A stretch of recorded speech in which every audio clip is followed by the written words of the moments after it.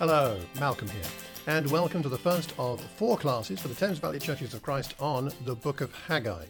The title of the series is The Glory Will Be Greater.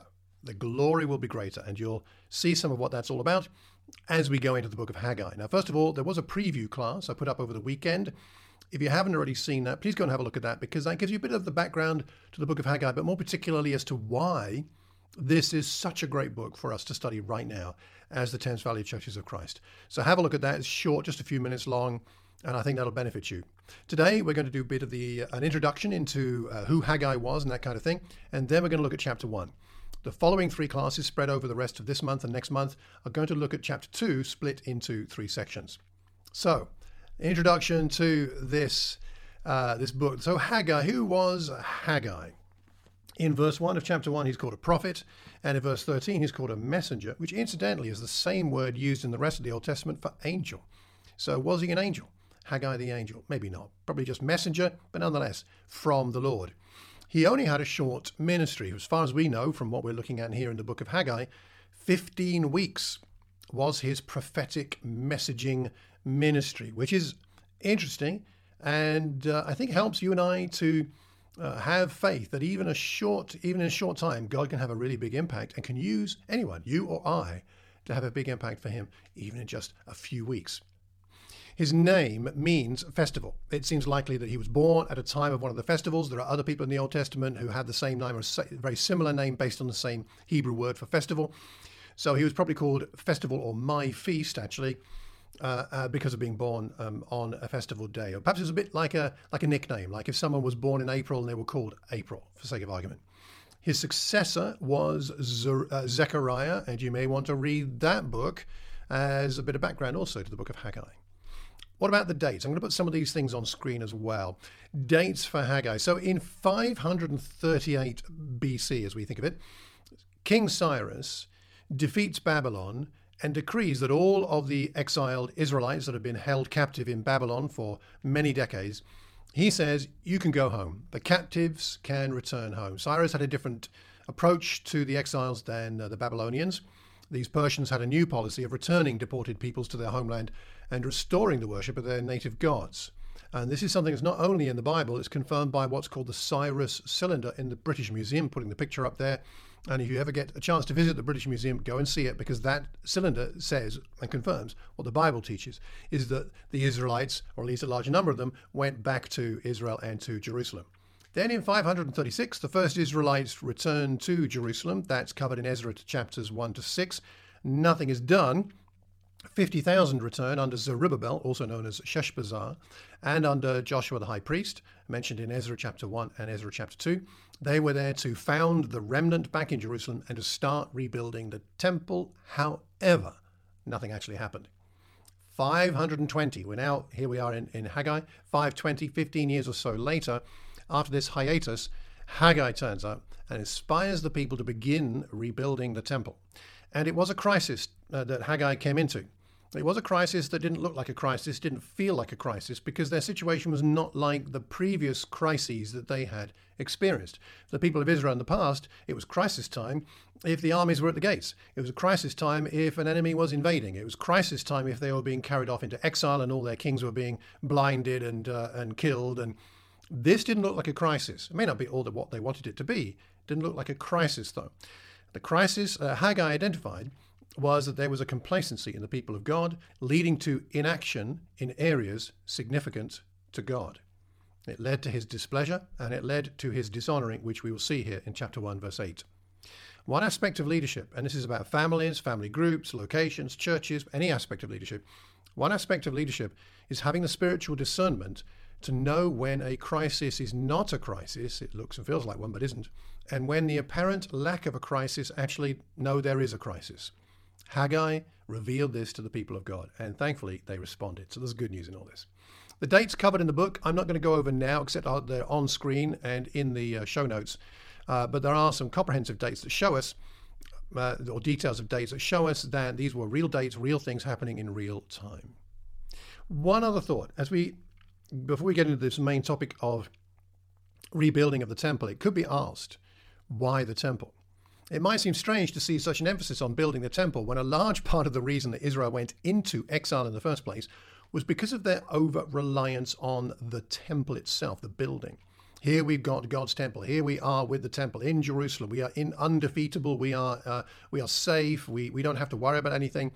They relied too much on the temple being present, a building actually there.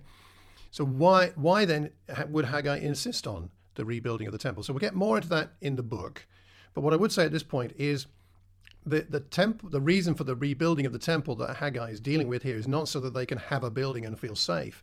It's so that they can worship God in the way that God wants to be worshipped and knows it's healthy for them to worship him. The kind of worship that's encapsulated in something like Psalm 27 and verse 4.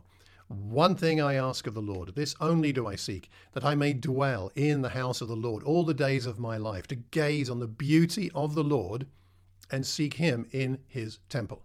In other words, it's about enabling a more intimate relationship with God's people, not about having a building. That's what God wants. It's not about the building as such, but Haggai knows, or God knows, and Haggai reveals, and if they don't get on with building the temple, they're not showing that they have a seriousness about them in their relationship with God. So that's some of the background here. And now, actually, let me just read the chapter for us, and it'll be helpful if you read it ahead of time, but let me just read through chapter 1, and then we'll touch on a few points that come out from these verses. In the second year of Darius, on the first day of the 6th month, the word of the Lord came through the prophet Haggai to Zerubbabel, son of Shealtiel, governor of Judah, and to Joshua, son of Jozadak, the high priest. This is what the Lord Almighty says. These people say, the time has not yet come to rebuild the Lord's house. Then the word of the Lord came through the prophet Haggai. Is it a time for you yourselves to be living in your panelled houses while this house remains a ruin? Now, this is what the Lord Almighty says. Give careful thought to your ways. You have planted much, but harvested little. You eat, but never have enough. You drink, but never have your fill. You put on clothes, but you are not warm. You earn wages only to put them in a purse with holes in it. This is what the Lord Almighty says. Give careful thought to your ways. Go up into the mountains and bring down timber and build my house so that I may take pleasure in it and be honored, says the Lord. You expected much, but see, it turned out to be little. What you brought home, I blew away. Why? Declares the Lord Almighty, because of my house, which remains a ruin, while each of you is busy with your own house. Therefore, because of you, the heavens have withheld their dew and the earth its crops. I called for a drought on the fields and the mountains, on the grain, the new wine, the olive oil, and everything else the ground produces, on people and livestock, and on all the labor of your hands. Then Zerubbabel, son of Shealtiel, Joshua, son of Jozadak, the high priest, and the whole remnant of the people obeyed the voice of the Lord their God and the message of the prophet Haggai, because the Lord their God had sent him. And the people feared the Lord. Then Haggai, the Lord's messenger, gave this message of the Lord to the people, I am with you, declares the Lord. So the Lord stirred up the spirit of Zerubbabel, son of Shealtiel, governor of Judah, and the spirit of Joshua, son of Jozadak, the high priest, and the spirit of the whole remnant of the people. They came and began to work on the house of the Lord Almighty, their God, on the 24th day of the 6th month. What an amazing chapter. I mean, we've still got chapter 2 to go here, but what an amazing set of circumstances, and what an amazing man Haggai must have been. Love to have a chat with him in the next life. But let's talk about some things that come out from this, and then I have a few questions at the end for discussion and reflection as a family group, a location, or however you want to use this material. So the setting. We're given the date, the time, the people. It's a specific time and place in history. All sectors of society are involved. We've got the secular governor, we've got the high priest, we've got Haggai, and all the people. It's everybody involved right here. And Haggai comes to speak the truth in the love of God without fear. His message may not have been well received, not necessarily popular, but he speaks God's word with courage and faith. And we need to do that, don't we, from time to time. And then the Lord speaks. The Lord Almighty says in verse 2, these people say, the Lord Almighty, the Lord of hosts. The hosts could be interpreted as angels, the Lord of all the angels, the Lord of the stars, the Lord perhaps of the armies of Israel. The point is, He's the Lord of the powers and the strength that are greater than the armies of Darius, who they feared in the past. And this phrase, the Lord Almighty, is used 14 times in these two chapters, two short chapters. 14 times, which I'll put the references in the show notes there. It's an emphasis. The Lord is speaking. So what does the Lord Almighty say? Well, he says, these people say the time has not yet come to rebuild the Lord's house. The time has not yet come. You notice he says these people, not my people. What's God doing here? God's distancing himself and asking them to take a good, hard look at themselves. There are times for us all to do that. He's not saying you people. He's not saying my people. He's saying these people. And there's a sense there of, okay, we better be thinking about what's going on here. The time has not yet come. They say the time has not yet come. But have they inquired as to what God's timing may be? Don't we have to think about that? There are times when I sense God calling me to something, to take an action for him. I think, maybe it's not the right time, but maybe it's not my time, but maybe it's his time. Is it time to open your mouth and share your faith with somebody? Is it time to start a new location, a new family group? Is it time to start something new in your neighborhood? Is it time to take part in the AIM program? Please do. I'm sure you'll love it. We can say, it's not the right time, but when is the right time? When will it ever be the right time to start some of these things? We need to pray and ask God for discernment about his timing, not our own. They are confident in their own assessment of God's of timing, but God is not in the picture of their reasoning, their thinking, and their planning. Is it time for yourselves to be living in your paneled houses, verse 4, while this house remains a ruin? Is it a time? A little bit of sarcasm here from God, perhaps. In other words, as Ray Stedman said, God says, is the problem really that you think it's not yet time for me to work? Well, it's amazing that you think it is time for me to work in helping you build your house. How about mine? They're panelled houses. By the way, that may not be luxury. Sometimes it's preached that that's a luxury. Maybe, but the word can also mean roofed. So it could just be, your houses have roofs. What about mine, says God. And bear in mind, Jerusalem's not a big city. So when it's this house remains a ruin, it might be Haggai pointing to the temple. And they all know where it is, even if they're not right by it. Perhaps it was within sight of where Haggai was saying this. My house, as in this house, as in the temple, look, can you see? It has no roof. Your house, does it have a roof? Yeah, my house has a roof. Does your house have a roof? Yeah, does anybody's house here not have a roof? No, all of our houses have got roofs. What about this house? So there may be a little bit of almost humor here going on. They all knew what he was talking about. And it's a ruin, he says. It remains a ruin. They knew that ruin. They walked past it regularly. It was visible. It was known. And yet they discounted it as their priority. Perhaps Haggai's perspective here is what's called eschatological. In other words, thinking about the end times, the messianic times. And if so, what he's maybe saying to them is, if you rebuild this temple, it's going to speed up the coming of the Messiah. And by not prioritizing the rebuilding of the temple, what you're essentially saying is we prefer the pre-messianic age. We'd rather stick around now without the Messiah. Is that really what you want? And maybe they haven't thought about it quite as concretely as that, but that's effectively what's happening. And I wonder for us sometimes, we want the kingdom to come, right? We pray that prayer that Jesus gave us, your kingdom come, your will be done. But for the kingdom to come to where we live and where we work and in our families, and for God's will to be done there, we need to take some actions of courage and faith to build things for God.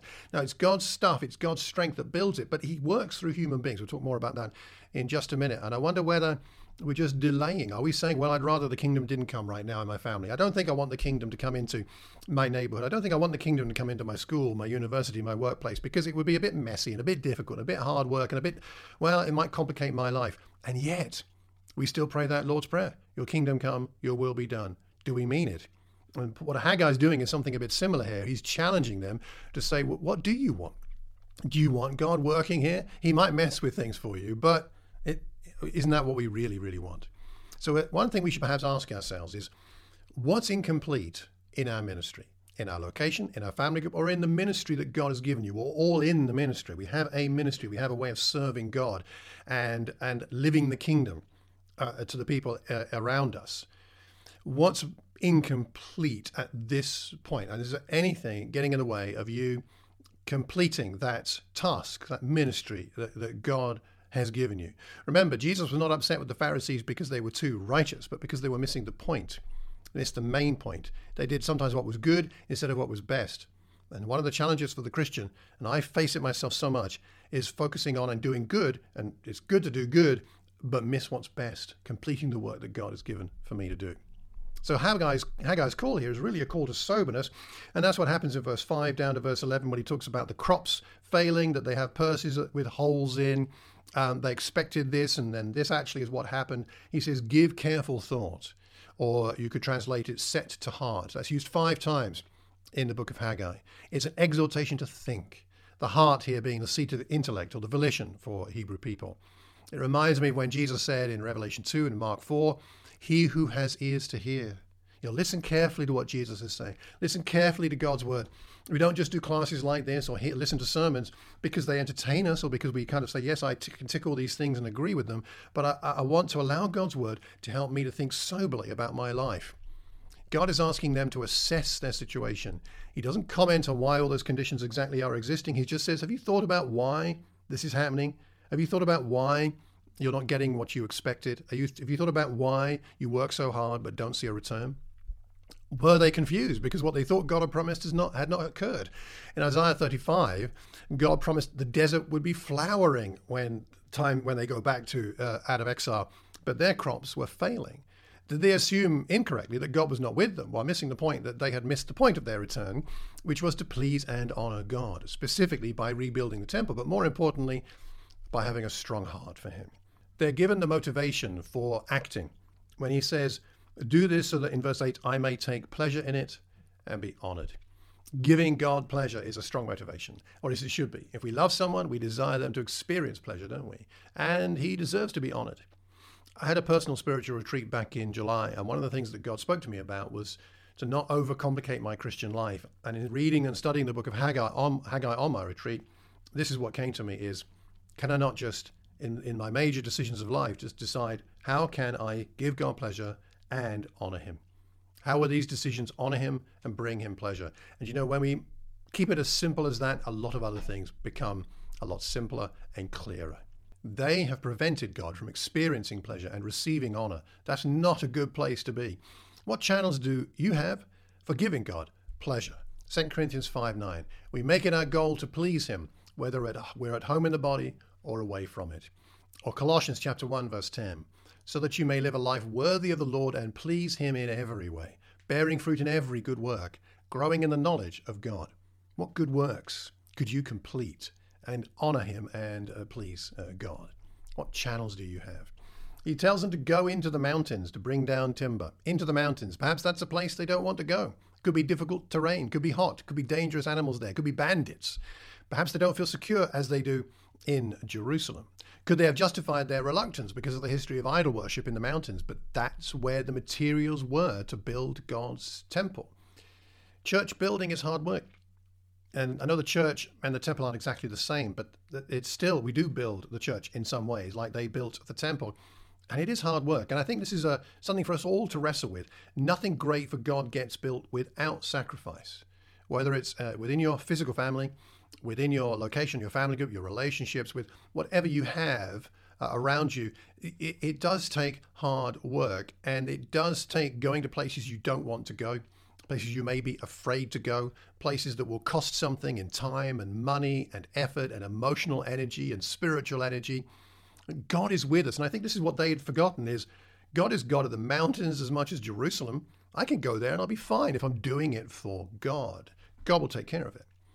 He says, go there and bring down that timber and build my house. You see, they'd forgotten it. The house belongs to him.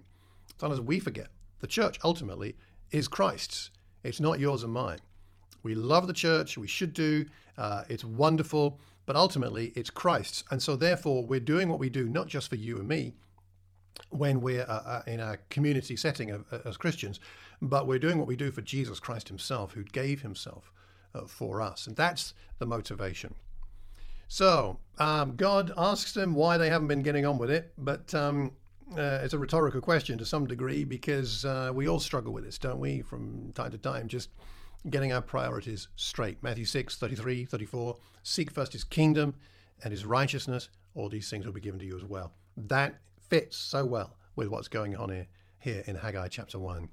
Now, the final section to the chapter, verses 12 to 15, we see the response of Zerubbabel, Joshua, the whole remnant of the people. They obey, and they set to work rebuilding the temple. It's a unanimous response. The leaders, the people, everybody, a joyful scenario.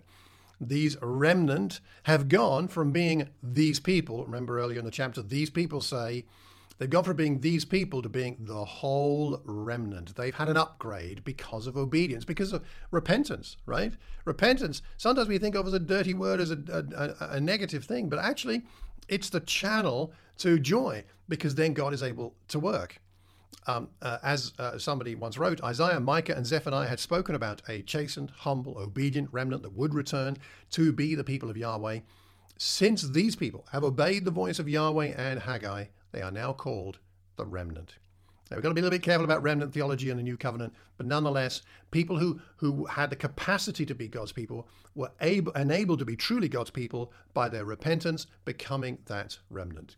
If we're going to see God work in the way that we believe he can, in our lifetimes where we live, is going to come through times of periodic repentance leading to obedience, then God's able to do his work. It's amazing what God will do and can do with those of us that develop the humble heart that we need. The Lord sent Haggai, and the people recognized it, and then they feared the Lord in a positive way, and they obeyed, and they got on with it. I am with you, he says. Isn't that wonderful? I am with you. Verse 13. I am with you, declares the Lord. This is what they needed to hear, because the work was going to be hard. After challenge and repentance comes encouragement from God. Of course, God is always with his people, but post-repentance, he's also with them in their work, their direction, their intention, their desires. The reassurance here is very quick. God is not churlish in his generous support for their work. It's a reiteration of the promises to Moses from Exodus chapter 3, verse 12. God said, I will be with you, and this will be the sign that it is I who have sent you. When you have brought the people out of Egypt, you will worship God on this mountain. Then we're going to worship God in that temple. He says, I am with you. 4 short words, but they mean so much. And in this context, this is spoken to the priests, the governor, the populace, the political and the spiritual groups combined, and full of joy as they work wonderfully, powerfully for God. So just some thoughts in conclusion for us to think about. The first is this. Some of you may be familiar with this, some perhaps not, but the Thames Valley aspirations, there are 5 aspirations we have, and we haven't spoken about for a while. But I think these are aspirations worth working towards and building on and building towards. The first is, in building a great church, G-R-E-A-T. G stands for God-focused. We wish to be God-focused, not home-focused, ourselves-focused, but God-focused. We wish to be relationship-based. Again, not worrying about things like our income or our clothing, but relationship-based. We want to enable our children to become Christians. We want to be always free, and these people were free, but spiritual in our choices, choosing what is best over even what is good. And fifthly, we wish to toil to build the church well. And it does take some toiling, that's for sure. So some things to think about, reflect on, pray about, and discuss would be about timing. How do you recognize God's timing as opposed to your own? How do you know when God's trying to get your attention, and then have the courage and faith to act on something when God is bringing it to your attention? Secondly, are we perhaps at the moment missing something that's important to God in our own lives or in our locations, our family groups that God is trying to get our attention on? Are we missing something as obvious in a way as the temple was, but yet they were missing it? Is there something like that? Is there anything incomplete in your ministry right now, personally or as a group? How might you please God? What might be a simple decision that would help you to please God and then to also honor him? Simple things. Next time, we're going to go and look on to Haggai chapter 2, verses 1 to 9. If you haven't already read the book of Haggai, read it. It'll only take you a few minutes just to read the whole book all the way through. Why not read it and think about it? It's a wonderful and an amazing book. If you've got any comments or questions about this, then do send me an email, malcolm@malcolmcox.org. The next class will come out in 2 weeks' time, and we'll do 2 more in October. I recommend that you read the book of Haggai, think carefully about it. Let's give careful thought to our ways. Let's have courage, because God is with us as we repent and as we work for him. And then there will be that great sense of community joy a community joy that they experienced, governor, high priest, the remnant, working together for God's glory. Indeed, God then got, I'm sure, great pleasure from what they did, and he was honored. That'll do for this class. I hope you found it helpful. Let me know what you think. Until the next time, take care. God bless.